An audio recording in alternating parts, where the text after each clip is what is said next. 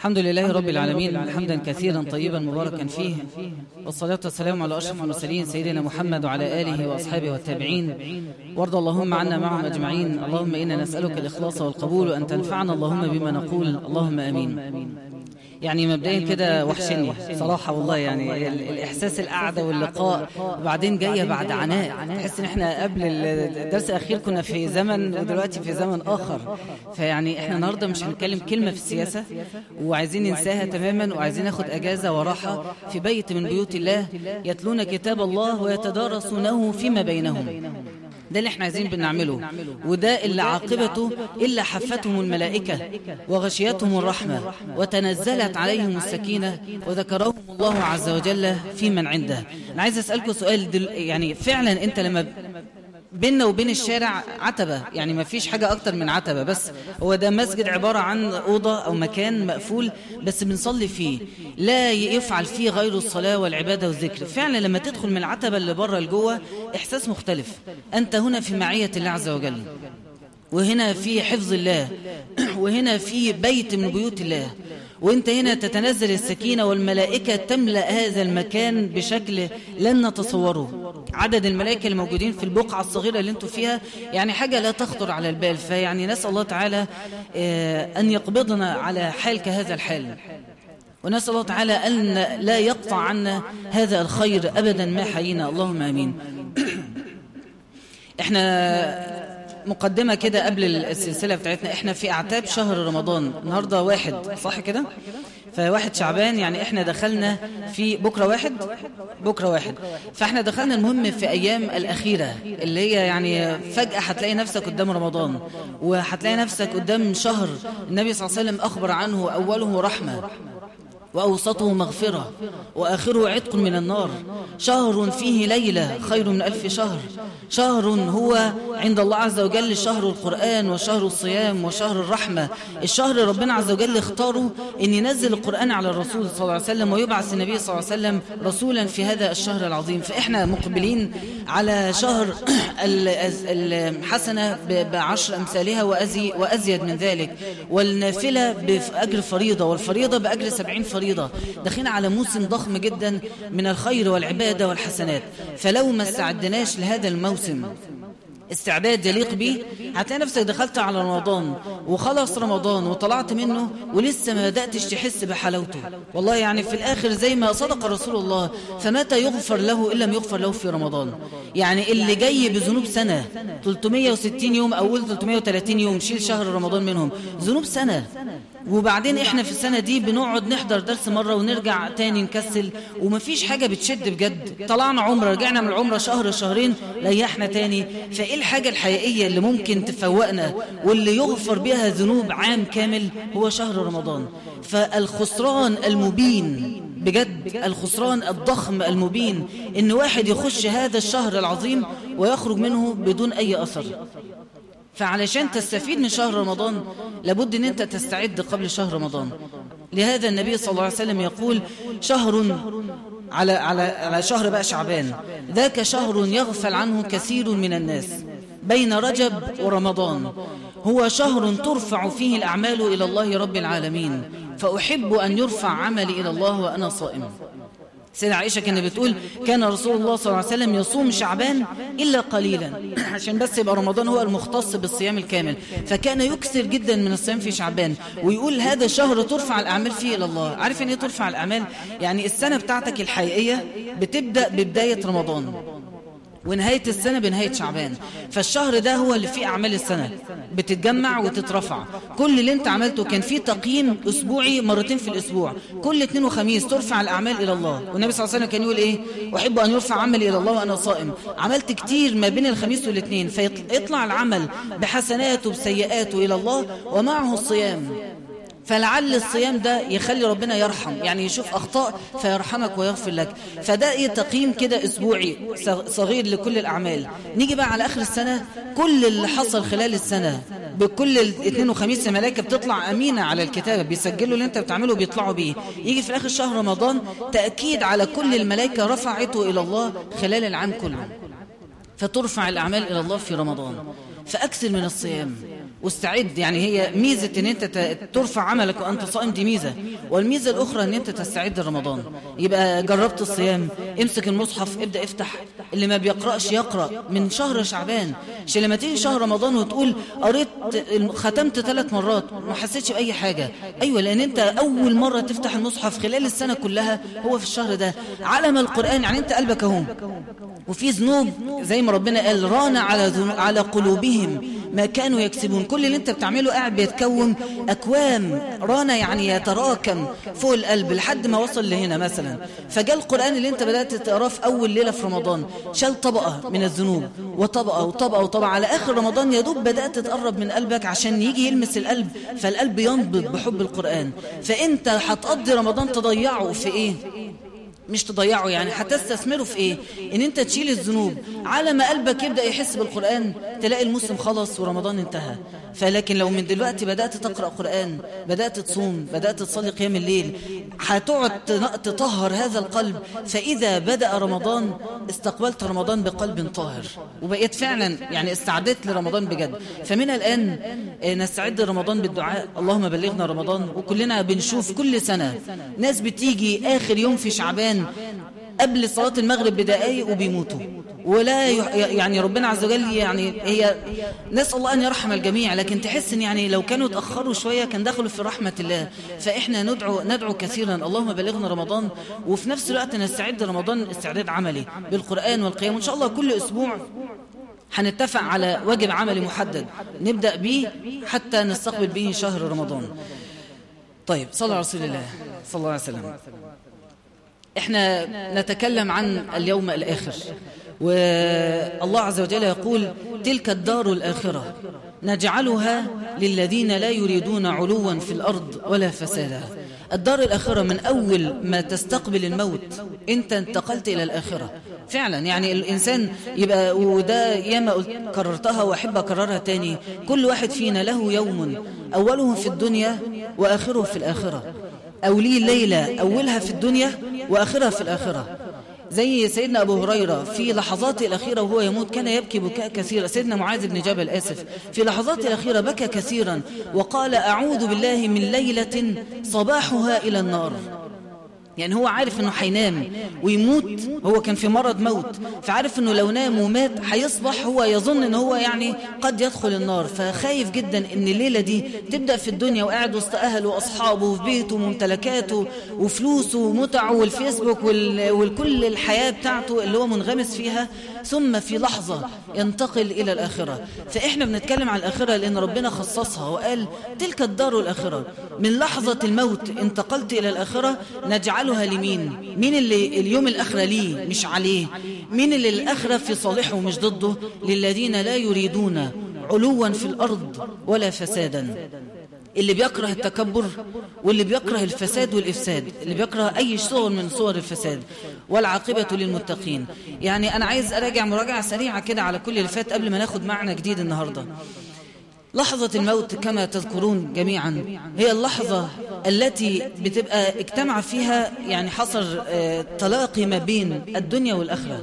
فلن تخرج نفس من الدنيا إلا وقد رأت مقعدها من الجنة أو مقعدها من النار. فإذا رأت مقعدها من النار استبشرت، وده اللي احنا بنشوفه على وجه الشهيد، يبتسم. وفي ناس غير شهداء ممكن يبقى ميت على فراشه وتلاقيه يبتسم للحظة قبل ما يموت. رأى مقعده من النار وتتنزل، رأى مقعده من الجنة. الله ينور عليكم. تمام. رأى مقعده من الجنة فتتنزل الملائكة، وهذا قول الله صدقا، إن الذين قالوا ربنا الله ثم استقاموا تتنزل عليهم الملائكة لحظة الموت ألا تخافوا ولا تحزنوا وأبشروا بالجنة. فتفتح يفتح لهم باب إلى الجنة فيرون مقعدهم فيها فيحبون لقاء الله. وهذا نص الحديث، من أحب لقاء الله أحب الله لقاءه. سيدة عائشة قالت يا رسول الله كلنا يكره الموت، يعني إزاي هحب لقاء ربنا وأنا بكره نزع الموت؟ فقال ليس ذاك، لكن المؤمن قبل لحظاته الأخيرة لما يفارق الدنيا يرى مقعده من الجنة فيستبشر فيحب لقاء الله. فالذي يراه من النعيم الرائع ويفتح الباب فيأتي له من رائحة الجنة وهواء الجنة ونسائم الجنة ويرى الحور العين. سيدنا النبي صلى الله عليه وسلم كان مر على أحد الصحابة وهو شهيد فأول ما مر عليه تنحى قليلا ومشى، فقال يا رسول الله رأيناك يعني بعدت عنه قليلا. فقال النبي رأيت زوجاته، مش زوجته، زوجاته من الحور العين جئناه من الجنة يغسلنه، نزلوا كده ويمسحوا عنه التراب وأثار المعركة. فاللحظة الأخيرة اللي انت بتفارق عليها الدنيا مهما كانت شدة الموت وشدة سكرات الموت، وهي شديدة، النبي صلى الله عليه وسلم كان يتألم منها وقال إن للموت لسكرات، ويقعد ياخد من الماء ويمسح على رأسه يخفف عن نفسه ألم سكرات الموت. فرغم هذه السكرات ورغم هذه الشدة إلا أن ما يراه المؤمن من نعيم في الجنة يخفف عنه هذا الأمر تماما. هي دي اللحظة الأولى، تلك الدار الآخرة. من أول لحظة الموت نجعلها للذين لا يريدون علوا لهم لصالحهم وليس ضدهم. فلحظة الموت يستقبلها المؤمن بهذا الفرح والترحاب والاستبشار، ونسأل الله تعالى جميعا أن يرزقنا حسن الخاتمة. ما أروع أن أنت تموت وقد تبت من الصحوبية، أن أنت مصاحب، أو أن أنت تبت من التبرج، أو أن أنت تبت من السجاير، أو تبت من أي حاجة تانية بتشربها. إحساس رائع أنك تقابل ربنا تائب ومتطهر مما سبق في حياتك. يعني ممكن اللي الشيطان عمله معاك بناه معاك خلال 30-40 سنة ووصلك لمرحلة بعيدة جدا عن ربنا، في لحظة توبة صادقة في 2-3 قلبك اتحرك فتبت ثم مت على ذلك، كل اللي فات ليس له قيمة، وإنما الأعمال بإيه؟ بالخواتيم. فيعني أنت تدعو الله كثيرا اللهم إني أسألك حسن الخاتمة. النبي صلى الله عليه وسلم يروى عنه إن ده كان من دعائه بعد كل صلاة، بعد كل صلاة فرض يرفع ايده اللهم اجعل خير عمري آخرة.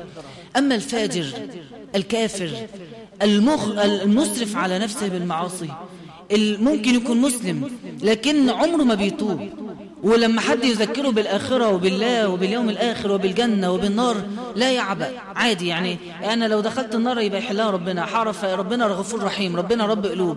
فهذا الشخص اللي هو لا يعبأ بنظر الله عز وجل إليه في ليل أو نهار أو سر أو علانية، نعوذ بالله أن نكون مثل هذا الرجل اللي هو مش فارقة معاه ربنا شايفه إمتى، ولا بيستحي من الله لحظة، ولا بيفكر يتوب، ورمضان يخش ورمضان تاني ورمضان تالت وهو لا يعبأ بقليل أو كثير. فهذا الرجل والعياذ بالله إذا جاءه الموت وإن خففت عنه سكرات الموت، خلي بالك ممكن تكون خفيفة عليه، ليه؟ لأنه لو هو من أهل النار تخفف عنه سكرات الموت حتى يلقى الله وليس له حسنة واحدة. يعني الخير اللي قدمه في الدنيا ياخد أجر قصاده أن سكرات الموت تهون عليه حتى يلقى الله وليست له حسنة يستشفع لنفسه بها عند الله، ثم يفتح له وهو لا يزال في الدنيا وكلنا بننظر إليه وهو ينظر إلينا، ولكنه يرى من بعيد بابا إلى النار والعياذ بالله مفتوح، فيأتيه من لهيبها وحرها ورائحتها المنتنة، ويأتيه من صراخ الأهل النار في النار فيكره لقاء الله. فأول ما يلقى في قلبه كراهية إن هو يعني يكره، شوف المعنى، يكره أن يقابل ربنا، مش عايز أقابله. فأول ما يلقى في قلبه هذا الإحساس يكره الله عز وجل لقاءه. فتخيل واحد ربنا بيقابله وربنا كاره إن هو يشوفه. إن الذين كفروا ينادون يوم القيامة لمقت الله كراهية الله لكم أكبر من مقتكم أنفسكم.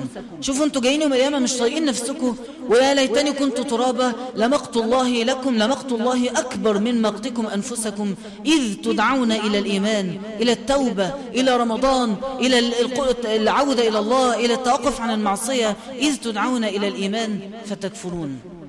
فمن أول لحظة الموت تيقن إن الإنسان من اللحظة دي بيعرف مستقبله إيه، خلاص هي اتحددت. حتى لو ممكن هيدخل قبره يعذب قليلا، بس هو في اللحظة الأولى عرف إن هو من أهل الجنة، لكن قد يكون من أهل الجنة ولا يزال عليه سيئات. وده اللي احنا يعتبر اتكلمنا فيه الدروس اللي فاتت كلها. السكرات الموت بتطهر، عذاب القبر بيطهر من الذنوب، المشاهد يوم القيامة المفزعة كل واحدة منها بتطهر من الذنوب. أي مرحلة من دول أنت انتهيت من ذنوبك، خلصت ذنوبك عندها، تنتقل من عذاب إلى رحمة، ومن شدة إلى لين وإلى رفق من الله عز وجل. فاللحظة اللي أنت بتخلص فيها ذنوبك انتقلت إلى الجنة. فكل واحد وشطرته، فعلا انت قادرة تقابلي ربنا يعني، او راضية لنفسك تقابلي ربنا ب10,000 ذنب. زي ما النبي صلى الله عليه وسلم قال فلا يلومن الا نفسه. يعني واحدة بتعمل ذنوب كتير وقاعدة بتأجل في التوبة، انا مش هتحجب دلوقتي، بعدين وتتجوز معلش بعدين، وتقعد تأجل في الحجاب. واحد قاعد يأجل في التوبة من اي حاجة حرام في حياته وقاعد بتأجل، جميل جدا.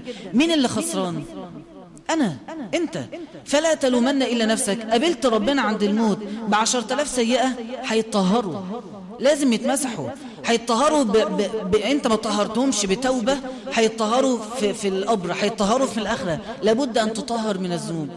فكل واحد وشطارته فعلا.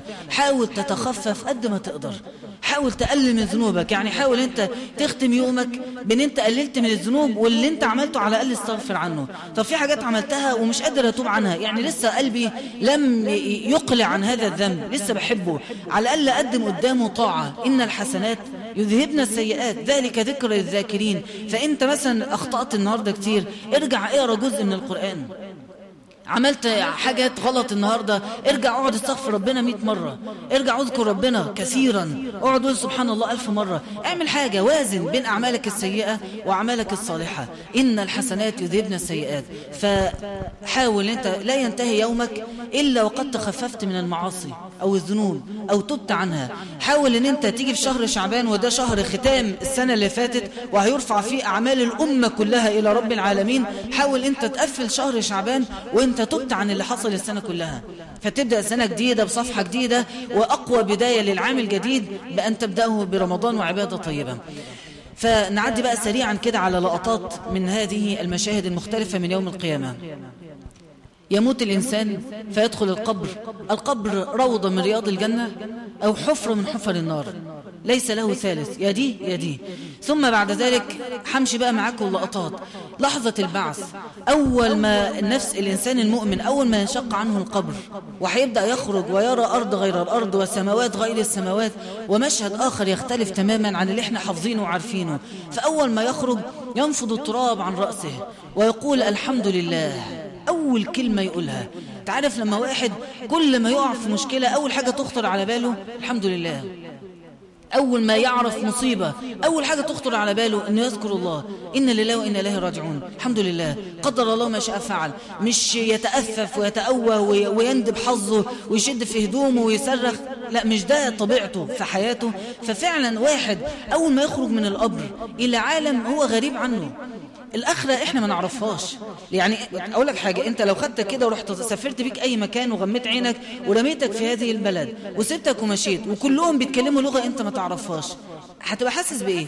أنت غريب في هذا المكان. يوم القيامة محدش عارف طب أمشي هنا ولا هنا، يعني أطلع قدام ولا ورا، طب هكلم مين، وما في كل واحد بكلمه مش عارف حاجة، ما فيش حد يعرف حاجة. فإحساس الغربة وهذا الخوف اللي يلقى في القلوب يستقبله المؤمن بكلمة واحدة كما تعود في الدنيا هيعملها في الآخرة، أو هيعمل نفس الحاجة يتعود عليها في الآخرة. يقول الحمد لله الذي أذهب عنا الحزن إن ربنا لغفور شكور.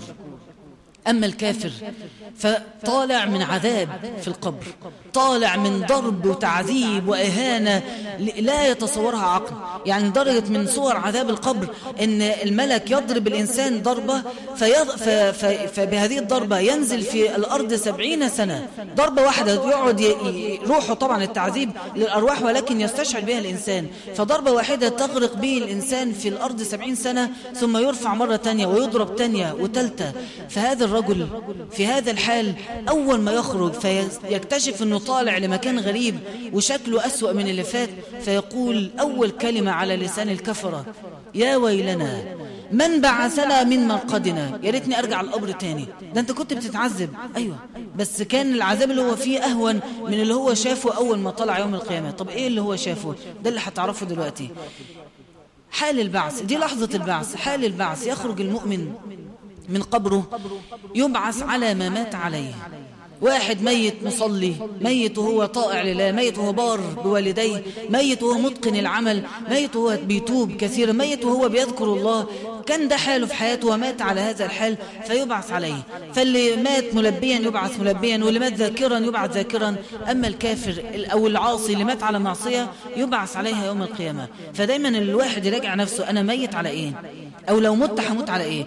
راجع كده صفحتك على الفيسبوك وشوفي صورك شكلها ايه. راجع انت مصاحب مين وتعرف مين، ولو مت ايه الحاجات اللي انت لو مت هتفضل موجودة باسمك في حياتك انت عملتها. مين من صحابك انت ساعدته يغلط؟ حاول تراجع نفسك وتتوب الى الله وتنصحه ان هو ما يرجعش يغلط تاني. يعني حاول ما تسيبش لنفسك ذيول من الاخطاء في حياتك او من الذنوب، عشان لما تخرج يوم القيامة تبقى على الاقل ما فيش حاجة اتعلقت بها بالدنيا.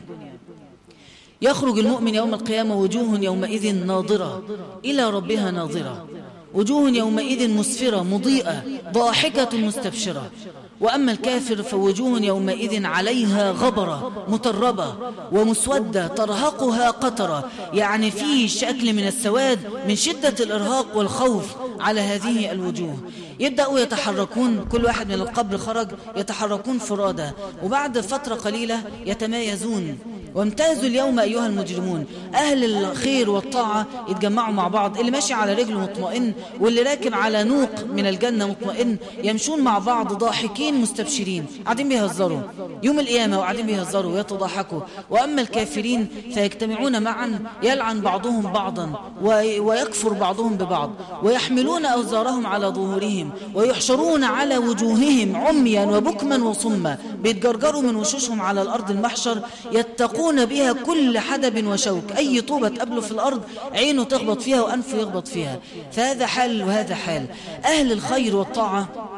وهم ماشيين كل واحد يجعل له نور على قدر عمله. وإيه الأعمال اللي بتنير للإنسان يوم القيامة؟ المشي إلى الصلوات في المساجد، خاصة صلاة العشاء والفجر. اللي بينزلوا يصلوا في المساجد في العشاء والفجر لهم نور تام يوم القيامة، فهم يتجمعوا مع بعض ولهم نور، والآخرون شايلين أوزارهم وعميا وبكما وصما وفي ظلمة معا جميعا، حتى يصلوا إلى أرض المحشر. وهي روايات متعددة. يريدون على الحوض المؤمنين فيشربوا منها شربة لا يظمؤون بعدها أبدا، فيقضوا يوم القيامة كله في غير عطش، ما فيش أي إحساس بالعطش، والآخرون في عطش شديد. ثم يجتمعون في أرض المحشر يقفون فيها 40 سنة لا يؤمر بأمر حتى يستشفعون بالنبي صلى الله عليه وسلم، فيذهب إلى الله فيقول الله له يا محمد ارجع إليهم فإني آتيك لأحكم بينهم. فنرجع بعد 40 سنة وقوف، يرجع النبي إلينا يبشرنا إن الله قادم إليكم، فيجيء الله عز وجل مجيئا يليق بجلاله، فينادي الله عز وجل في عباده جميعا، ثم ينادي في آدم ونوح والرسل، ثم ينادي في المؤمنين، طبعا احنا اتكلمنا في كل ده، ثم ينادي في الكافرين، ثم ينادي على مجموعة من الناس، على مجموعتين، على 3 مجموعات من الناس. مجموعة الأولى ينادي الله عز وجل عليهم حتى يستظلوا تحت العرش فيقومون فيقفون تحت عرش الرحمن. ومجموعة أخرى ينادي الله عز وجل عليها فيقذفون في النار بغير حساب. ومجموعة ثالثة ينادى عليهم فيدخلون الجنة بغير حساب. يعني عايزك تركز المشهد ده ايه.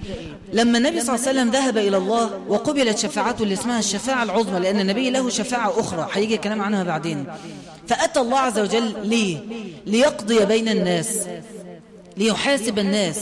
ففي ناس هيجي الدور عليهم في الحساب وهم في أرض المحشر في شدة وضنك وعرق شديد جدا، وفي ناس هيجي الدور عليهم في الحساب وهم واقفين تحت عرش الرحمن يستظلون بظله، وفي ناس لن يحاسبوا يلقون في النار بغير حساب، مش هيقف حتى يتسأل انت عملت وما عملتش ويقول طب يا رب انا آسف، طب يشوف حد يديله حسنة، ليس لهم ان هم يقفوا حتى مشهد الحساب، إلى النار إلى جهنم وبئس المصير. وفي ناس آخرين ليس لهم حتى معززين مكرمين، مش حتى هيقفوا يستنوا إلى أن يقضى بين الناس زي الواقفين تحت ظل العرش أبدا، دول من هذه اللحظة من أول ما يأتي الله عز وجل إلى أرض المحشر إلى الجنة بغير حساب ولا عذاب. وهم دول موضوع اليوم. المجموعة الأولى اللي هم يستظلون تحت عرش الرحمن 7 اللي اتكلمنا عنهم في آخر مرة، الذين يظلهم الله عز وجل في ظله يوم لا ظل إلا ظله. دول ناس صالحين ولكن قد يكون لهم ذنوب، أو صالحين بدرجة أقل من اللي هيدخلوا الجنة بغير حساب. فمين هم اللي هيدخلوا الجنة بغير حساب؟ مين؟ يعني أنت واقف في أرض المحشر وبعدين الشمس تدنو من الرؤوس بجد حتى تكون فوق رأسنا على مقدار شبر أو ميل في روايتين مختلفتين، والشمس تدنو بحرها ولهيبها وشدة الحرارة اللي فيها، والعرق يبلغ من الناس مبلغ عظيم. النبي صلى الله عليه وسلم يقول من الناس من يلجمه العرق، يبقى العرق واصل لحد رأسه ولحد أنفه، يجي يتنفس عرقا، يفتح بقه يتنفس عرقا، حاجة يعني ما اعتقدش ان احنا نملك عقولنا ان هي تتصورها. وفي هذا الموقف من شدته من الناس من يقول رب أرحني ولو إلى النار، يعني أطلع من اللي أنا فيه ده. أنت عارف لما تبقى واقف في طابور، لما تبقى واقف في زحمة، عارفين المليونيات اللي بنزل، أنا قلت مش هتكلم في السياسة بس اعتبروها مش سياسة، يعني المليونيات الزحمة بتبقى زحمة شديدة وحر خانق وشمس رهيبة جدا وما تعرفش تاخد خطوة، أنت اللي بيحركك الأفواج، أنت مش عايز تروح هنا بس تلاقي نفسك رايح هنا، وهذا وأنت قاعد مطمئن وحاسس اللي حواليك كلهم منك وأنت منهم.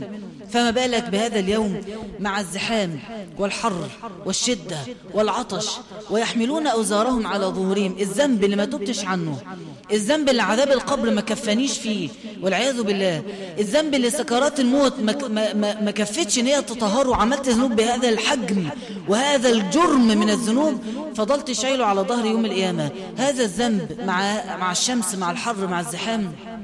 ثم ينادى على ناس من هؤلاء إلى ظل العرش فيقومون فيقفون تحت الظل، قمة الراحة والمتعة.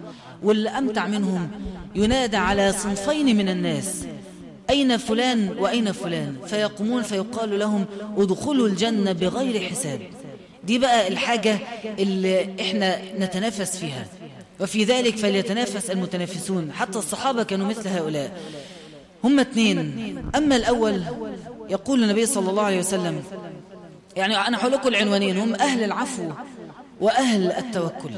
الاثنين دول هم الصنفين من الناس اللي مهما كانت ذنوبهم، ولهم ذنوب على فكرة، ما فيش مخلوق إلا له ذنب إلا المعصوم صلى الله عليه وسلم والأنبياء، كل المخلوقات بعد ذلك لهم ذنوب، حتى لو كانت ذنوب قلبية، فرح بحاجة هو عملها خير، تكبر على حد، حتى لو ذنب قلبي، لكن كل إنسان له ذنب، ليس أحد معصوم من الذنوب. حتى المتوكلون، أيوة حتى المتوكلون، لكنهم عملوا حاجة قيمتها عند ربنا تخلي من عظمتها وروعتها أي ذنب قصادها يتضاءل. انت عارف لما واحد يبقى من يعني مثلا اب مع ابنه، مهما ابنه عمل هو في الاخر ابنه، مهما عملت انت ابني فمش هعرف ازعل منك، هي حاجة ولله المثل الاعلى سبحانه وتعالى. في حاجة الانسان لو عملها هو اقترب من ربنا اقتراب يكاد يعني اي حاجة وحشة هو بيعملها لا تذكر من شدة اللي هو عمله عظيم عند الله، فهذا الإنسان تعاظم عند الله، فكل أخطاءه ممسوحة، كل أخطاءه معفو عنها، كل أخطاءه أنا مسامحك مش فارقة معايا، إلى الجنة بغير حساب. الأول منهم أهل العفو. يقول النبي صلى الله عليه وسلم عن سهل بن معاذ بن أنس عن أبيه أن رسول الله صلى الله عليه وسلم قال من كظم غيظا وهو قادر على أن ينفذه، قادر ان هو ينتقم، قادر ان هو ياخد حقه بدراعه وهيعرف يجيبه، دعاه الله على رؤوس الخلائق يوم القيامة يخيره من أي الحور شاء. لما واحد يقوم يختار من الحور العين يبقى دي معناها ايه؟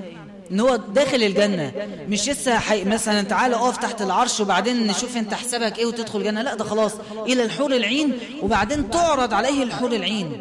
يعني مش مثلا ان هو يتقال له خد هذه الحور الحوراء وادخل بها الجنة، ابدا، هو يختار بمزاجه اجملهن واحسنهن ويختارها ثم يذهب الى الجنة. من كظم غيظا، من كظم غيظا يا معشر الشباب، اللي يقدر، اللي هو حاسس ان هو فتوة وان هو صحة وان هو يعني قادر على ان ينفذه. لما واحد هيعمل معايا مشكلة وهنسأل العربية انا قادر ان انا انزل واعمل اللي انا عايزه فيه. لما واحد شايف ان هو لو حد اتعرض لي بسوء ولا حد بص لواحد صاحبي انا هجيب صحابي كلهم وهندغدغه، هذا الاحساس ان انا قادر على ان انفذه، قادر على ان انتقم، قادر على ان انا اؤذي واحد عنده قريبه ومش عارف ايه في مكان فلاني وحاجة منصب، عارف ان انا بمكالمة تليفون اقدر اروح انتقم من الشخص اللي مضايقني. واحد عارف ان انا زميلي في العمل مضايقني وصاحب الشغل ده صاحبي، اكلمه هينزله جزا. عندي حاجات اقدر انتقم بيها. هو اي نعم صاحبي اذاني، اي نعم الراجل فعلا زنق عليا بالعربيه، لكن انا قادر ان انا انفذه. ثم كظمت هذا الغيظ. واحساس بقى ايه وقتها؟ احساس اولا كظم الغيظ. النبي صلى الله عليه وسلم عارفين كظم الغيظ. شوف اللغه العربيه حتى حرف الضاء من الحروف الصعبه في النطق، فلما تتحط تحس. وبعدين كظم الغيظ، الضاء متكرره مرتين مش مره واحده، تديك احساس قد ايه انت بتحاول تبلع حاجه ما بتتبلعش.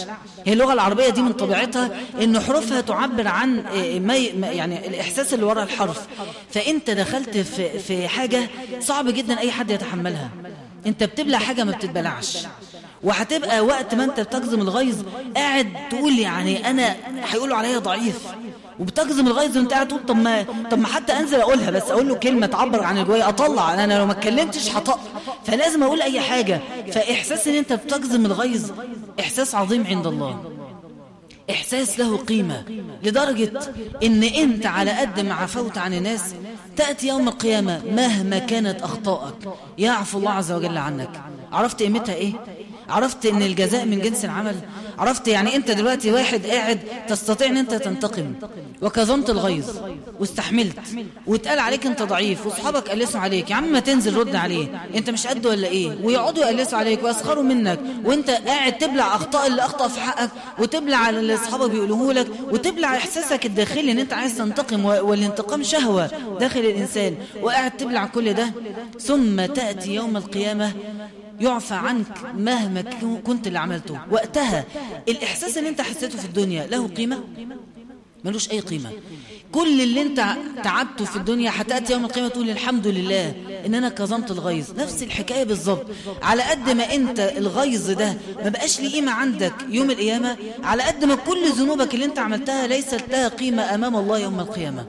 أخطاء الناس في حقك، ده اللي أنا عايز أقوله، أخطاء الناس في حقك ملاش قيمة عندك، ما بتزعلكش، برضو بتسامح. مهما كانت أخطائهم كبيرة أنت بتسامح، ومهما كانت أخطائك كبيرة ربنا هيسامح، لا تشك فيها لحظة. أهل العفو. في حديث آخر ضعيف يروى عن النبي صلى الله عليه وسلم ينادي مناد من قبل الله يوم القيامة ليقم من أعظم الله أجره، ليقم من أجره على الله، فلا يقوم إلا من عفا، فيقومون فيدخلون الجنة بغير حساب. انت عارف يعني بغير حساب؟ يعني احنا الدروس الجايه ان شاء الله هنتكلم على بقيه يوم القيامه. في حساب، وقبل الحساب في تطاير الصحف، ده قصة. في الميزان، وفي الحساب، وفي الصراط وما أدراك ما الصراط، وفي بعد كده من يقع في الصراط، ومن يقع في النار، ومن يخرج منها، ومن يدخل الجنة بقليل من العذاب، ومن يدخل الجنة بغير عذاب. انت كل المراحل اللي احنا هنتكلم فيها في الدروس الجاية ليست من نصيبك. ليه؟ لأنك تعفو عن الناس فيعفو الله عنك. انت عارف المعنى فيها بوضوح أكتر ايه؟ لن تكون أكرم مع الناس من كرم الله عليك. فاهم المعنى؟ يعني انت واحد يجي يوم القيامة فتتعرض أعماله كده، أو لو اتعرضت أعماله فيلاقي ربنا عز وجل يرى منه ان هو عفى عن ده وتجاوز عن ده وسامح ده، وده أخطأ في حقه وقبل عذره. فيجي واحد زي ده يقول الله عز وجل له لست أكرم على عبادي مني، ادخلوه الجنة. مفيش كلام، مفيش نقاش، خلاص أنت بتتعامل مع رب كريم. يعني أنت تأكد لو أنت كريم فهو أكرم منك، لو أنت بتعفو فهو العفو عز وجل، لو أنت بتتسامح فهو يتسامح أعظم من تسامحك، لو أنت بتقبل أعذار الناس فهو سيقبل عذرك أكثر مما أنت تقبل أعذار الناس. وعايز أقول لك برضو، أنت ممكن يجي واحد غلط في حقك، أو واحدة، ممكن بنات بيتكرر الموضوع ده معاهم أكتر لأن هم بيدققوا في الحاجات أكتر. واحدة غلطت في حقك وزعلتك قوي، فعشان تيجي تعتذر وتقبلي عذرها لازم أنت برضو إيه، يعني تعلقيها شوية، تطولي معاها، معلش لا مش قادرة تردي، مش هرد عليها، مش قابلة عذرها، انت عملتي وعملتي، وتقعدي تدي وقت كده لحد ما في الاخر تقولي لها سامحتك. فهي بتقول لك عذر واهي، هي بتقول لك مثلا ايه، انت تقول لها طب ايه اللي خلاكي تقولي كذا؟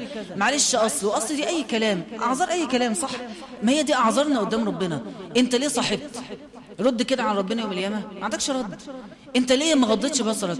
اصل يا رب الدنيا كانت صعبه. ما في شباب معاك كانوا بيغضوا بصرهم، في شباب صحابك ما كانوش بيصاحبوا، في شباب كانوا صحابك وانتم ليكوا عمرهم ما شربوا سجاره. اشمعنى انت؟ هترد تقول ايه؟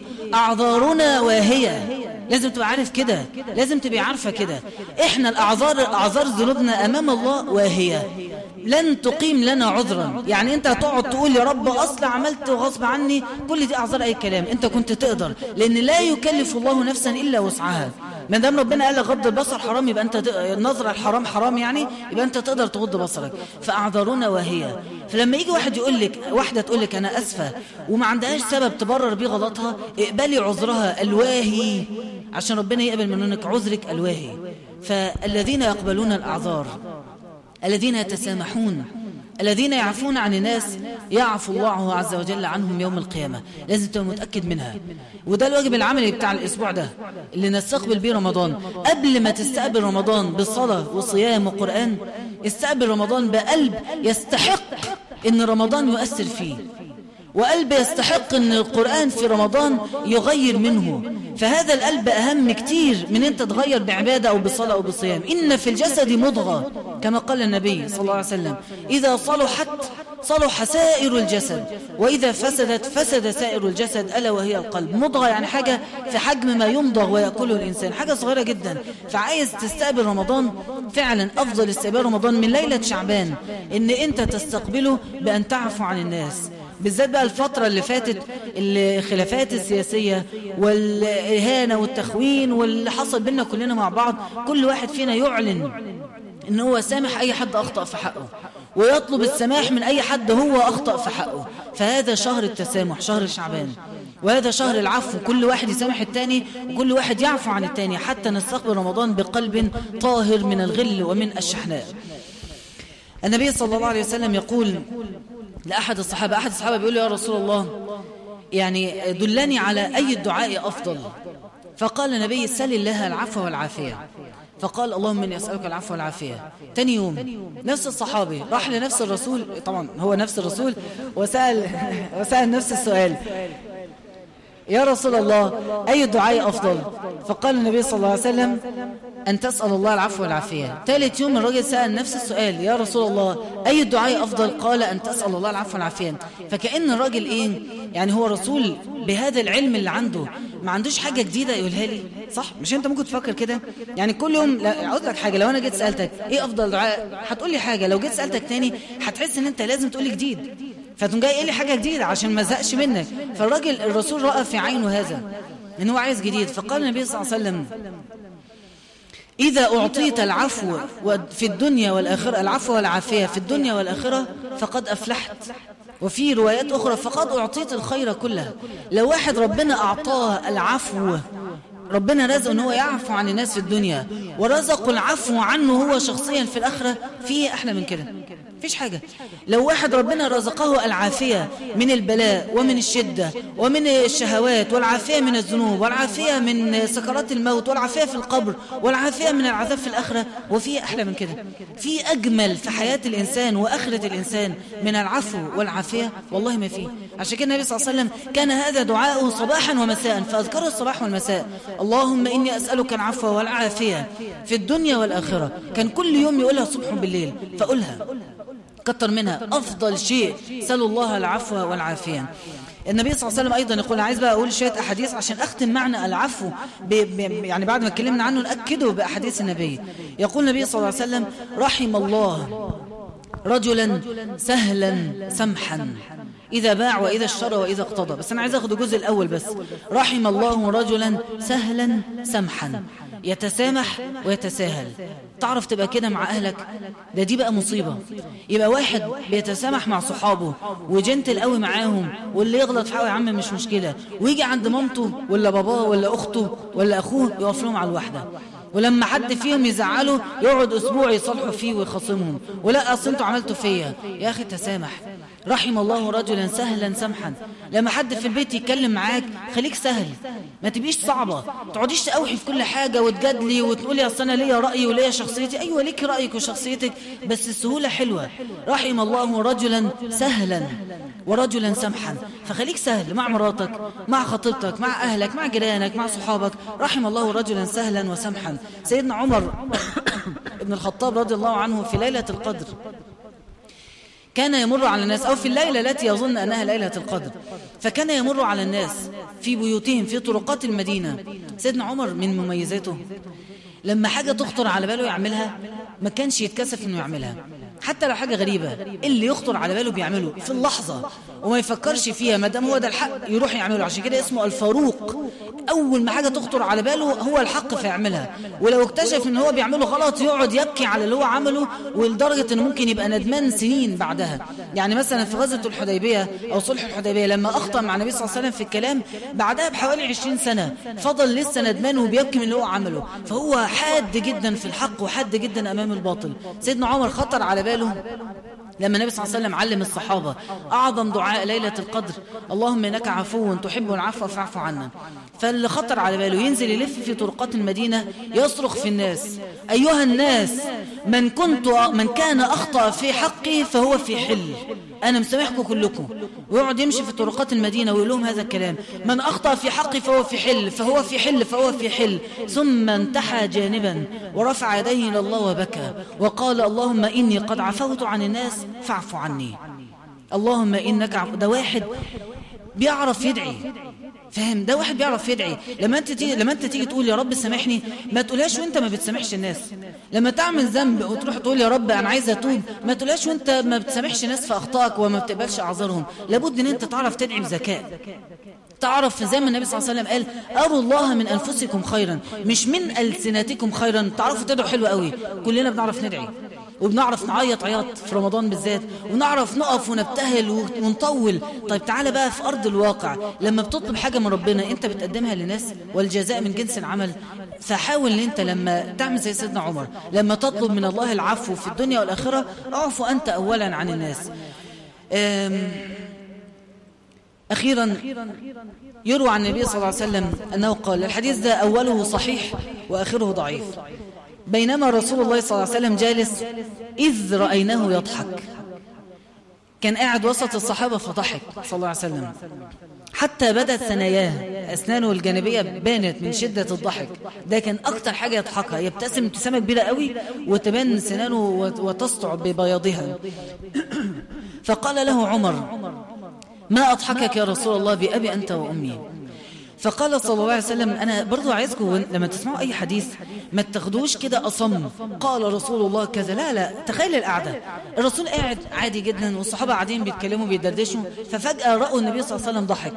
والنبي إذا ضحك صلى الله عليه وسلم زي ما الصحابة بيقولوا انعكس ضوء أسنانه على الجدران المسجد من شدة بياضها ونصاعتها وشدة صدقه في الضحكة. هو بيضحك من قلبه قوي، فوشه ينور واسنانه تبيض قوي وتشع كده، عارف زي الكرتون لما يقعدوا يعملوا لك إضاءة كده في أماكن، هي حاجة شبه كده، وكل الجدران الصعبة يحسوا فهم قاعدين بيتكلموا بعض فيذهلوا، تحس كل واحد سكت ورأوا النبي صلى الله عليه وسلم يضحك وهو قاعد وحده. وكان النبي إذا ضحك غض طرفه، أول ما يضحك قوي يوم جاي باصص في الأرض، فرأوه كذلك. فقالوا سيدنا عمر في الحاجات دي برضو زي ما قلت لكم على طول يتكلم: بأبي أنت وأمي ما أضحكك يا رسول الله، إيه اللي ضحكك؟ ضحكنا معاك يعني. فقال النبي صلى الله عليه وسلم: رجلان. هو بيبقى قاعد النبي يرى من مشاهد الآخرة، سيدنا جبريل يتنزل على قلبه فيلقي في قلبه معاني ومواقف معينة، دي من أعداته. فالنبي صلى الله عليه وسلم قاعد فهذا ما رآه وسمعه. فقال: رجلان جسيا من أمتي أمام بين يدي رب العزة. جسيا يعني وقف على ركبهم بين يدي رب العزة جل جلاله. فقال أحدهما: يا رب خذ لي مظلمتي من أخي، يا رب ده أخطأ مني وأنا عايز أخطأ في حقي في الدنيا، خد لي مظلمتي عشان أعرف أدخل الجنة، أنا محتاج حسنات. فقال الله عز وجل للآخر: أعطي أخاك مظلمته. فقال الآخر: ربي لم يبق لي من حسناتي شيء. أنا اللي مش فاهمه في الحديث العجيب، أرض المحشر بمليارات المخلوقات وربنا مع اتنين قاعد بيدور هذا الحوار عشان تعرف أن لا يعجز ربك عن شيء. لما سيدنا علي سئل كيف يحاسب الله الناس كلهم في نفس الوقت في أرض المحشر، قال: أوليس يرزقهم جميعا في نفس الوقت في الدنيا، فقادر أن يحاسبهم في نفس الوقت في الآخرة. فهذا المشهد ما تحاولش تقول طب إزاي، هي كده. فالنبي صلى الله عليه وسلم يقول: قال الله عز وجل لهذا الرجل: أعطي أخاك مظلمته. فقال: ربي لم يبق من حسناتي شيء، خلاص والله يا رب ما معي أي شيء. واحد معوش حسنة واحدة والله عز وجل يفصل بينه وبين الثاني برحمة. فقال الله عز وجل للمظلوم: كيف تصنع بأخيك ولم يبق من حسناته شيء؟ شوف الرحمة. واحد انت متخيل كده، واحد رايح للدكتور في الكلية يقول له: انا ما ذاكرتش اي حاجة. امشي اطلع بره. طب جاي هعمل لك ايه؟ جاي يوم الامتحان تقول لي ما ذاكرتش حاجة، مع السلامة. صح؟ الله عز وجل كريم، لما يقول له: يا رب لم يبق من حسناته شيء، فالله عز وجل يلتفت الآخر يقول له: ماذا تصنع بأخيك ولم يبق من حسناته شيء؟ انت متخيل ايه الرحمة وايه الكرم من الله عز وجل؟ بيشفع للإنسان ملوش حسنة، واحد ما عندوش حسنة وربنا عز وجل يشفع للآخر معه. فقال الله عز وجل: كيف تصنع بأخيك ولم يبق من حسناته شيء؟ قال، شوف بقى التاني، شوف الإنسان شايف الكرم ده كله، ما خطرش على باله ما أنا يمكن لو سمحت ربنا يسامحني، بل هو ده طبع الإنسان. فقال: ربي فليحمل عني من أوزاري. خلاص يبقى يشيل من عليا. شوف الإنسان بيعرف يطلع أفكار جهنمية. فليحمل عني من أوزاري، ياخد شوية ذنوب من عليا. طب مش هتفرق حاجة، ما انت كده كده عليك ذنوب، لما تتخفف شوية هتفرق ايه؟ ده قلب الإنسان. ورغم كده شوف هيحصل ايه. على فكرة حد الآن الحديث صحيح، الحد اللي احنا فيه ده. قال: ربي فليحمل عني من أوزاري. ففاضت عينا رسول الله. كم اللحظة بيضحك، ولما وقف عند اللحظة دي بكى النبي صلى الله عليه وسلم. ففاضت عين رسول الله بالبكاء، ثم قال: إن ذلك اليوم عظيم يحتاج الناس فيه أن يحمل عنهم من أوزارهم. يحتاج الناس فيه لأن يحمل عنهم من أوزارهم. هنبدأ بقى النصف الآخر من الحديث الضعيف. فقال الله تبارك وتعالى للطالب الأولاني: ارفع بصرك. فرفع بصرهم فرأى جنان ورأى قصور. فقال: يا ربي لأي شهيد أو لأي نبي؟ فقال الله عز وجل: لمن ملك الثمن. فقال: يا ربي ومن يملك هذا الثمن؟ مين يملك ثمن قصر بالشكل ده؟ فقال: أنت تملكه إذا عفوت عن أخيك. فقال الرجل الطالب للحق: قال: ربي قد عفوت عنه. خلاص ده خلص كده اللي عليه وعفى عنه. التاني بقى ليست له حسنة ولكن الله كريم، يعني ربنا عز وجل في هذا المكان بين الاثنين دول نزل رحمته على واحد. رحمة الله أوسع وأشمل من أن تستثني أحدا. فقال الله عز وجل للطالب: خذ بيد أخيك فادخل الجنة. يلا انتوا الاثنين مع بعض. كرم من الله. ما بالك ده واحد عفى يوم القيامة، ويوم القيامة دار جزاء وليست دار عمل.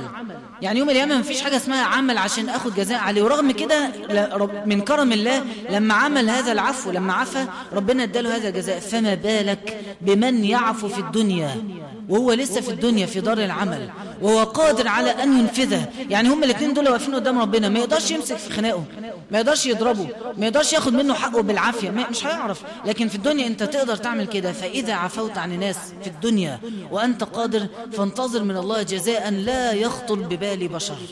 أعددت العباد الصالحين ما لا عين رأت ولا أذن سمعت ولا خطر على قلب بشر. وعايز في المعنى ده برضو فكرة إن ربنا عز وجل لما بينزل رحمة على مكان فعلا لا يستثني أحد.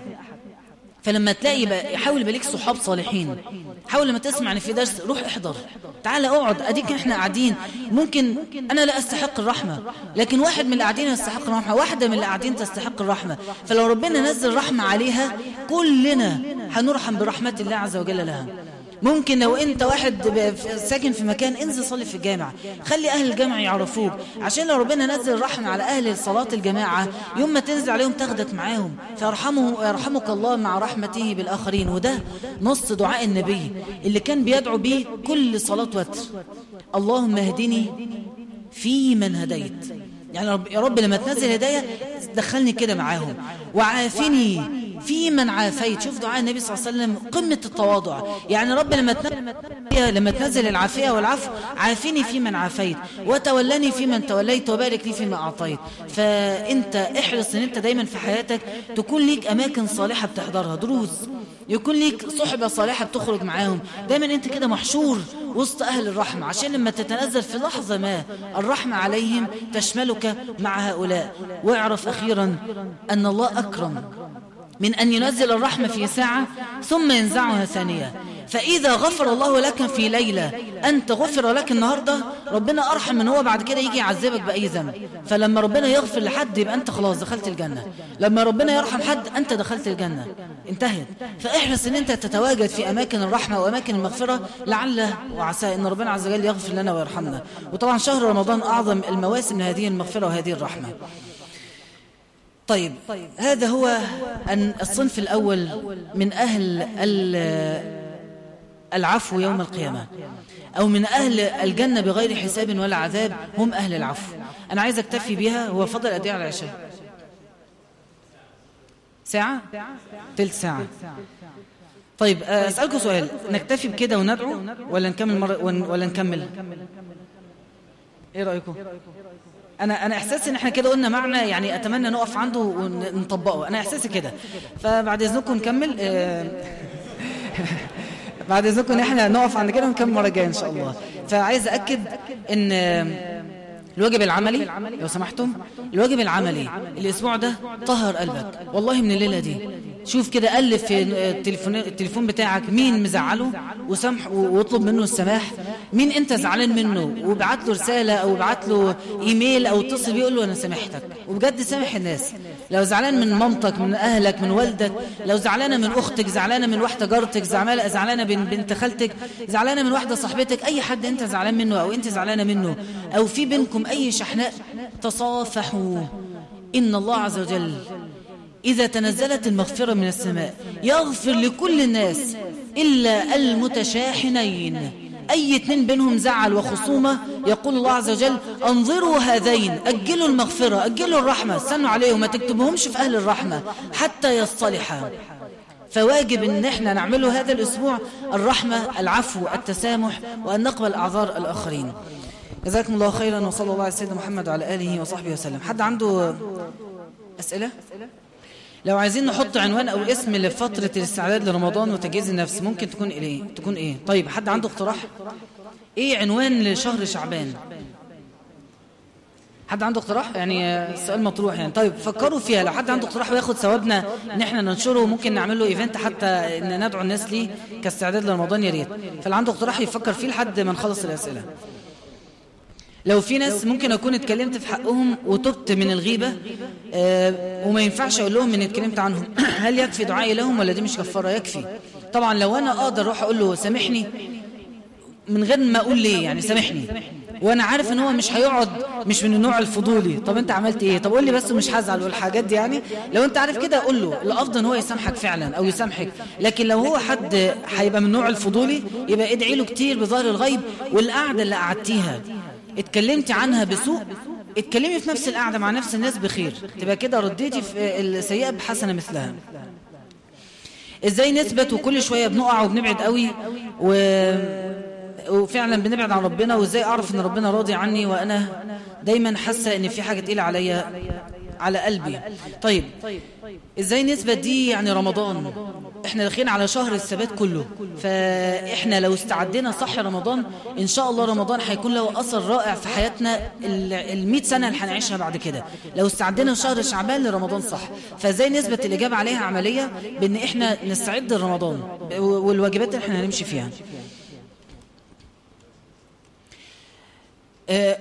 بالله عليك تجاوب على سؤالي عشان هي عارفه ان انا مش هجاوب. هو الحب حرام؟ ولو حرام ليه؟ ودي فطره فينا. ولو مش حرام امال ايه؟ ليه كل بيعمل شغل انه يسيب صاحبته لحد ما يتقدم لها عشان ربنا؟ طيب هو انا حتى ما ينفعش اتكلم معاها على الايميل بس مش ممكن نتكلم في اي حاجه غلط ودي مجرد كتابه؟ وايه الفكره اني استنى لحد ما اروح لها لحد بيتها؟ طب ما احنا بنتكلم باحترام، ما فيش حاجه غلط بنعملها وفيها اي حاجه يعني لو بصيت لها بس طيب وهي ساكنه جنبي وساعات بشوفها تسليه والاغاني. طيب بصوا، يعني سؤال جميل وطالع من القلب قوي. صلى على رسول الله. الحب مستحيل يكون حرام، واللي يقول لك الحب حرام ده مش فاهم، مش في الدين، ده مش فاهم في الإنسانية. يعني ايه الحب حرام؟ فمش عايز اطول في النقطة دي. الحب ليس حرام. النبي صلى الله عليه وسلم كان بيحب السيدة عائشة اكتر من بقية زوجاته، ويوزع الاسم بينهم بالعدل، ويقول يا رب هذا قسمي فيما أملك، أنا أقدر أوزع بينهم بالعدل، فلا تحاسبني فيما لا أملك. يعني أنا مش مالك قلبي، الحب مش حرام، لكن ما وراء الحب هو اللي ممكن يكون حرام وممكن برضه ما يكونش حرام. الحب العفيف اللي ينتهي بزواج وبشكل سليم ليس في أي شيء، على العكس ده أفضل حاجة ليك في الدنيا وفي الآخرة، من سعادة المرء في الدنيا كما قال النبي الزوجة الصالحة. واللي أكتر من كده، مش حديث، اللي أكتر من كده النبي صلى الله عليه وسلم اتجوز المرأة اللي هو حبها. شاف السيدة عائشة رؤية في المنام هذه زوجته، وشافها وفكر فيها وتعلق بها وأحبها وتزوجها صلى الله عليه وسلم، وتزوج السيدة خديجة وأحبها وكان يحبها حب شديد. فالحب والزواج مع بعض دول متعة الدنيا والآخرة. بس إحنا علشان تبقى هي بالظبط كده سعادة الدنيا والآخرة، يبقى إحنا نمشي الحب ما نوقعش نفسنا بعديه في الحرام. لكن لو عايز سعادة الدنيا بس، يبقى ممكن أحب وصاحب وأعمل كل حاجة بعد كده. فسعادة الدنيا والآخرة يعني عايز أفصل بقى ما بين إن أنا بحب واحدة خلاص تمام، وممكن أعمل معاها حاجات غلط وحبقى سعيد ماشي، وهتجوزها وحبقى سعيد معاها، اتفقنا هتبقى سعيد في الدنيا، لكن ممكن ما تبقاش من سعداء الآخرة. إحنا بندور على الاثنين مع بعض. فسعادة الآخرة مرتبطة عموما بطاعة الله والبعد عن المعصية. فالحب اللي وراه حاجة فيها معصية هو حب، ليس الحب حرام، ولكن ما وراء هذا الحب هو الحرام. فالحب في حد ذاته مش حرام. طب لو الحب خلاني أقع في الحرام، يبقى هذا الحب ليس في رضا الله. مش هقول لك بقى حرام، بس حب غير مرضي عنه من الله عز وجل. حتة بقى ان انا يعني بكلمها ومش بنتكلم في حاجة غلط وبنتقابل عادي وبشوفها بشكل بسيط ما فيش فيها أخطاء كبيرة، أنا معاك. قد يكون اللي انت بتعمله ده كله مش هتعرف تمسك فيه حاجة ذنب قوي تقول لا دي كده حرام، ممكن فعلا، وممكن فعلا تحس ان في حاجات كتير حرام انت بتعملها اكبر من الذنب ده، فيعني هي ما جاتش على دي فعلا. كلامك صح، ولكن بوابة والعياذ بالله بوابة الكبائر الصغائر، بوابة النار والعذاب الصغائر. في حد بيبقى قاعد النهاردة ما بيعملش أي حاجة حرام وبيغض بصره، وبكرة الصبح راح والعياذ بالله أتى الفاحشة، مستحيل. وإنما هو بيبدأ ينظر نظرة حرام، ويبدأ يبص بصة أكتر، ويبدأ يبتسم لوحده، ويبدأ يكلمها، ويبدأ يمشوا مع بعض، ويبدأوا حب طاهر وعفيف، ما بيعملوش حاجة غلط ولا حتى بيمسك إيدها، وهي خطوات حتما تؤدي إلى الوقوع في الحرام. طب أنا هعرف أمسك نفسي؟ كان غيرك أشطر. سيدنا يوسف النبي المعصوم خاف على نفسه، أنت مش خايف على نفسك؟ النبي صلى الله عليه وسلم مرة حصل ان هو نظر الى امرأة، طبعا النظرة الاولى، فدخل الى احدى زوجاته، بعد ما خرج من عندها نهى الصحابة ان هم ينظروا النظرة الثانية، وقال من نظر الى امرأة فاعجبته فليأتي زوجتها فذلك اعف واطهر للقلب.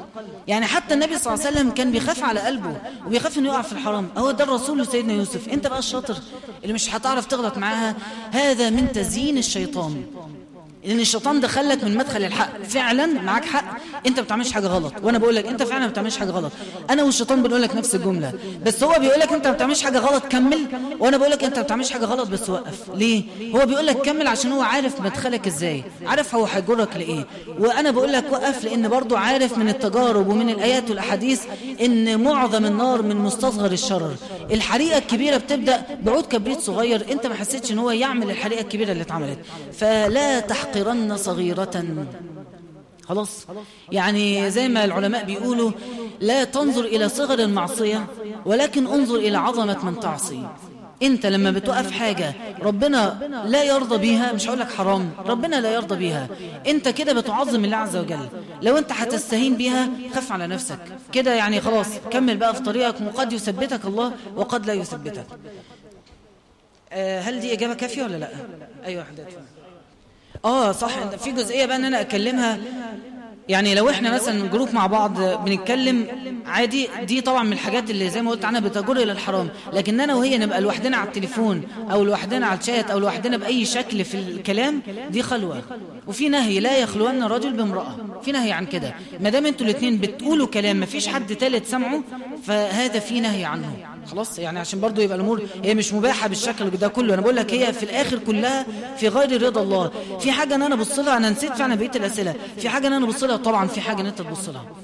انت سؤال يعني بديهي جدا، هو عشان انا بحبها يبقى يجوز ان انا ابص لها؟ ابدا، ده دي بالذات لازم ما تبصلهاش، اكتر واحده ما تبصلهاش. ففي خلوه طبعا وفي النظره الحرام موجوده. فانا بتكلم ان احنا اتقابلتوا بشكل عام وبتتكلموا، ده اللي بقول لك بلاش منه. لكن الحاجات الخاصه دي 100% لا تجوز. تمام. لو مش قادرة على الحجاب حاليا وسني سني 18 سنة. طيب هو يعني ما فيش رد طبعا، هو الحجاب فرض، يعني سنك 18 سنة يعني انت في سن مكلفة بالحجاب، فهو الحجاب فرض. انت تبقى عارفة ان كل مش يوم، كل لحظة بتعدي عليكي وانت بغير حجاب انت في معصية. مهما قريت القرآن ومهما عملت ذنوب حسنات وطاعات وعبادات، هتلاقي طول الوقت قلبك مش حاسس بيها، هتلاقي طول الوقت رمضان مش بيأثر فيك قوي، ولو أثر فيك هتحس ان في مسافة بينك وبين ربنا، دي أكيدة، لأن في ذنب مستمر طول الوقت ليل ونهار مش بيقف. فالموضوع فعلا انت ممكن ما تكونيش قادرة، استعيني بالدعاء، استعيني بالدعاء، ادعي ربنا ان هو يحبب لك الحجاب وان هو يسهل لك الحجاب، ادعي ربنا كتير، وحاولي تاخدي نية بخطوات عملية.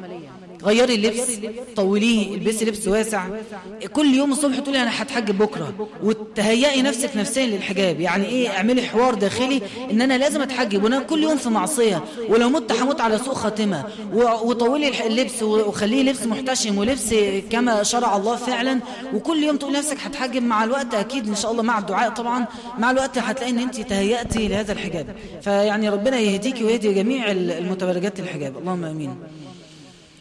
ما هي أبسط أذكار الركوع والسجود في الصلاة؟ طيب عشان أنا خايف الأذان يأذن، حد وصل لعنوان لشعبان؟ حد عنده اقتراح؟ ما تنسوش فكروا كده عشان قبل الأذان نكون وصلنا لاقتراح. يعني أبسط أذكار الركوع والسجود في الصلاة التسبيح، يعني أي ذكر من أذكار سبحان الله، الحمد لله، لا إله إلا الله، الله أكبر، أي ذكر من أي نوع هو ذكر في الآخر لله عز وجل. هل مستحب تأخير صلاة العشاء أم نصليها وقت الأذان؟ مستحب تأخيرها لو جماعة، يعني النبي صلى الله عليه وسلم كان المسجد كله بيؤخرها، لكن لو واحد ودلوقتي ما فيش كده، دلوقتي الجماعة بتقام بعد الأذان بربع ساعة، فأنت تصلي لوحدك عشان تأخرها، لا، السنة الأولى والسنة المؤكدة اللي فيها خلاف هل هي فرض ولا سنة صلاة الجماعة. فلو الجماعة كلها هتأخرها يبقى خير، لو الجماعة مش هتأخر يبقى الأولى الصلاة بعد الأذان مباشرة، أو حسب ما الجماعة تصلي يعني. هل حلقة اليوم عن أحداث وقعت يوم القيامة بفعل أم وصف؟ يعني هل هي حاجة حصلت فعلا ولا الرسول بيحكي حاجات لسه هتحصل؟ سؤال يعني جميل. لما ربنا عز وجل يقول بيتكلم في آيات كتير مش حاضرة قوي ذهني بصيغة الماضي، يعني مثلا ايه؟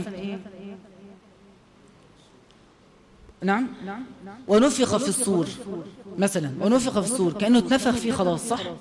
اي حاجة تانية، وجعلنا على قلوبهم، او يعني في مش قادر افتكر بصراحة، بس الايات كتير قوي في يوم الايام بتتكلم على بصيغة الكلام الماضي، وفي ايات تانية بتتكلم بصيغة الحاضر ونحشرهم يوم القيامة، وفي ايات بتتكلم بصيغة المستقبل. ليه؟ لان الزمن عند الله صفر. هو الزمن في الدنيا عبارة عن ايه اللي بيخلي في حاجة اسمها يوم وليل وسنة وتعدي وتيجي سنة تانية والشتاء والصيف؟ ايه اللي بيخلي الكلام ده يحصل؟ دوران الكرة الأرضية حوالين المحور بتاعها، ودوران الكرة الأرضية حوالين الشمس، صح؟ ففي الآخر الزمن بأسبابه كلها مرتبطة بجزء ضئيل جدا من الكون اللي هو السماء الدنيا. فعند ربنا لا زمن. عشان انت لما تبقى واقف على الارض، لو طلعت كده وعملت يعني زي فتحت، واحد طلع يمين واحد طلع شمال، النقطة اللي احنا متقابلين فيها لما تطلع فوق خالص على مسافة انفينيتي، هتبقى المسافة بين الاثنين مفيش، لا تذكر. فاهمين الفكرة؟ يعني لما تيجي تحسب الزمن كل ما نبعد عن الارض مفيش زمن، مفيش اي حاجة تقدر تحسبها، فالزمن عند ربنا صفر. فلما ربنا يتكلم هو خلق الدنيا وخلق آدم ودخله الجنة وخرج منها ونزله الارض واتخلقنا واخطأنا ومتنا ودخلنا الجنة والقبر والآخرة والحساب، وكل ده عند ربنا هو في لحظة واحدة. طب ازاي؟ مش هتعرف تبقى ازاي، لان انت عقلك لم يخلق ليفهم كيف يصنع الله او ماذا يصنع الله، عشان كده لا يسأل عما يفعل، مش هتعرفه. فهي فعلا اللي احنا بنتكلم عنه احداث النبي صلى الله عليه وسلم في رحلة المعراج، رآها، شاف الجنة وشاف النعيم فيها وشاف هيئات من العذاب وهيئات من النعيم، فكلها حاجات يعني مش هنعرف نحققها قوي بعقولنا، فنأخذها كما جاءت عن رسول الله صلى الله عليه وسلم. حد وصل العنوان ولا لسه؟ فكركم عشان بس نستفيد بالفكرة. ازاي اسامح حد وهو تسبب في اذى اهلي مع ان انا من الناس اللي بتسامح وبراعي وحتى لو مفيش سبب؟ سيدنا أبو بكر هل في حد أذى أهله زي ما سيدنا مصطح ابن ثابت أذى؟ سيدنا مصطح كان من فقراء المهاجرين. سيدنا أبو بكر كان بيطلع له مرتب شهري هو وأمه. وأول ما الإشاعة انتشرت في المدينة إن السيدة عائشة والعياذ يعني كرمها الله فعلت الفاحشة مع أحد الصحابة، سيدنا مصطح ده من أكتر الناس وأعظم الناس اللي اتكلموا في المدينة. في أي حتة يروح يقولوا شوفوا بنت أبو بكر، شوفوا زوجة الرسول عملت إيه، وانتشر الكلام على لسانه هو لدرجة أنه أقيم عليه الحد. سيدنا أبو بكر قال لا أنفق عليه بعد ذلك أبدا، فنزلت الآية وليعفوا وليصفحوا ألا تحبون أن يغفر الله لكم؟ فقال أبو بكر بلى أحب أن يغفر الله لي، فرجع ينفق على مصطح أكثر من اللي كان يطلعه له قبل كده. يعني هو بقى الموضوع موضوع نفسي، أنا نفسيا أستحمل أسامح لحد إمتى؟ يعني لا يكلف الله نفسا إلا وسعها. أقدر أسامح زي ما سيدنا أبو بكر؟ يبقى أجرك عند ربنا قد يصل لأجر سيدنا أبو بكر. ممكن تلاقي نفسك تحشري يوم القيامة مع سيدنا أبو بكر، وواحد تاني لا أنا أقل من كده شوية. فيعني الموضوع يرجع لنفسية كل واحد واستشعار كل واحد للآخرة. أنا الآخرة عندي ممكن هروح لها بكرة فأحس إن أنا عايز أسامح بسرعة قوي وأي حد عشان أنا بكرة رايح الآخرة. واحد الآخرة عنده لسه بعيدة شوية فإحساس التسامح مش قوي جوه قلبه. فيعني هي درجات من الناس ولا يكلف الله نفسا إلا وسعها. آخر في أسئلة تانية ولا كده خلاص؟ في شعور. طيب السلام عليكم، عندي مشكلة ببر الوالدين ماذا أفعل؟ طيب بر الوالدين ده موضوع كبير، بس يعني لازم نبقى عارفين ان فليفعل العاق ليفعل ما شاء من طاعة فلن يدخل الجنة، خلاص. وليفعل البار ما شاء من معصية فلن يدخل النار. وفسرها العلماء يعني مش لن يدخل النار يعني يموت على المعصية، لا، يعني ربنا هيهديه في الدنيا وهيرزقه توبة في الدنيا، وسبب التوبة اللي هيتوبها اللي ألقيت في قلبه ان هو كان بر بوالديه. فليفعل العاق ما شاء فلن يدخل الجنة. فعندك مشكلة أو عندك مشكلة في بر الوالدين لازم تحلها. إيه سبب المشكلة؟ الموضوع ده أصله كبير. قد يكون هم اللي بيغلطوا يبقى أنا لازم أكبر دماغي، قد يكون أنا فيها طبع صعب يبقى لازم أغيره، قد يكون أنا برد بسرعة أخد بالي. فلازم نشوف إيه الأسباب وادعي برضو ربنا كتير إن هو يرضيهم عني. طب لو أنا بغلط في حقهم وفي حاجة كده إن أنا كل شوية بغلط ومش عارف أوقف غلط، فأعمل إيه؟ اعمل حاجة تانية خالص. إن أنت ممكن تروح كل يوم تروح لهم راضين عني ولا لا. يعني انت خلاص عملت كل اللي انت عايز تعمله وغلطت في حقهم، اخر اليوم مسامحني؟ طب لو مش مسامحيني سامحني، بص ايدهم بص راسهم، يروح اجيب هديه. لو ما عندكش الجرأه قوي النفسيه ان انت تقول لهم الكلام ده، روح جيب لهم اي حاجه بيحبوها حطها على السرير وامشي، على الاقل يبقوا يعرفوا ان انت يعني بتقدرهم شويه. ففكر في اي حاجه ترضيهم عنك، لان مش المشكله دي نقطه مهمه بقى صلى الله عليه وسلم. مش المشكلة في ان انت تغلط في حقهم على فكرة، المشكلة ان هم راضين ولا لا. يعني ممكن واحد ما بيعملش حاجة وحشة معاهم بس عاق لانه ما بيعملش حاجة حلوة معاهم. ممكن واحد بيعمل حاجات ترضيهم كتير بس هم مستنيين منه اكتر. فهو المهم في الموضوع ان هم يبقوا راضين. فممكن انت اخطأت في حقهم وانت غلطان وعاق فعلا مش لا، بس المهم عندك ايه؟ انا عايز ارضيهم عني، اقوم جايب لهم هديه او لهم كلمه طيبه استسمحهم باي طريقه. فلو حد عنده مشكله يدور على اسبابها ويبقى حريص انه كل يوم ما ينامش الا وقد طلب العفو منهم. في كتاب هيتوزع دلوقتي عن الاستعداد لرمضان والاستفادة في شهر شعبان، يا ريت نقرأ اللي نقدر فيه ونعمل باللي نقدر عليه إن شاء الله. في اقتراح هو بعنوان لاسم شعبان، ثورة رمضان تبدأ من شعبان أو ثورة على نفس. اقتراح جميل. حد عنده أفكار تانية؟ لن يسبقني إلى الله أحد. تمام كويس، يعني نبدأ السباق من دلوقتي. تصدق دي فكرة حلوة جدا. يعني عارف لو حد بدأ السباق من أول يوم في رمضان وإحنا بادئين من أول يوم في شعبان، يبقى إحنا مين اللي هيوصل لمسافة أبعد؟ أكيد إحنا، صح؟ فهي فكرة جميلة. لن يسبقني إلى الله أحد باعتبار إن إحنا من أول شعبان هنبدأ نجري إلى الله عز وجل ونقترب من الله زي ما الآية بتقول ففروا إلى الله. هنطلع نجري نفر إلى الله ولن يسبقني إلى الله أحد. يعني أنا موافق على الاقتراح ده. حد موافق؟ موافقة ماشي. في اقتراح تاني لشعبان، اختار ذنب صغير ووقفوا ابتغاء مرضات الله تطبيقا للحديث من تقرب إلي شبرا تقربت إليه ذراعا، وهي كاتبة عن شخصية، عن تجربة شخصية ونجحت، إن واحد يبدأ بحاجة بسيطة وربنا هيهديه للأكبر منها، ففكرة جميلة جدا، يا ريت نبدأ بيها برضو إن شاء الله. في أسئلة تانية؟ جزاكم الله خيرا. سبحانك اللهم وبحمدك، نشهد أن لا إله إلا أنت، نستغفرك ونتوب إليك.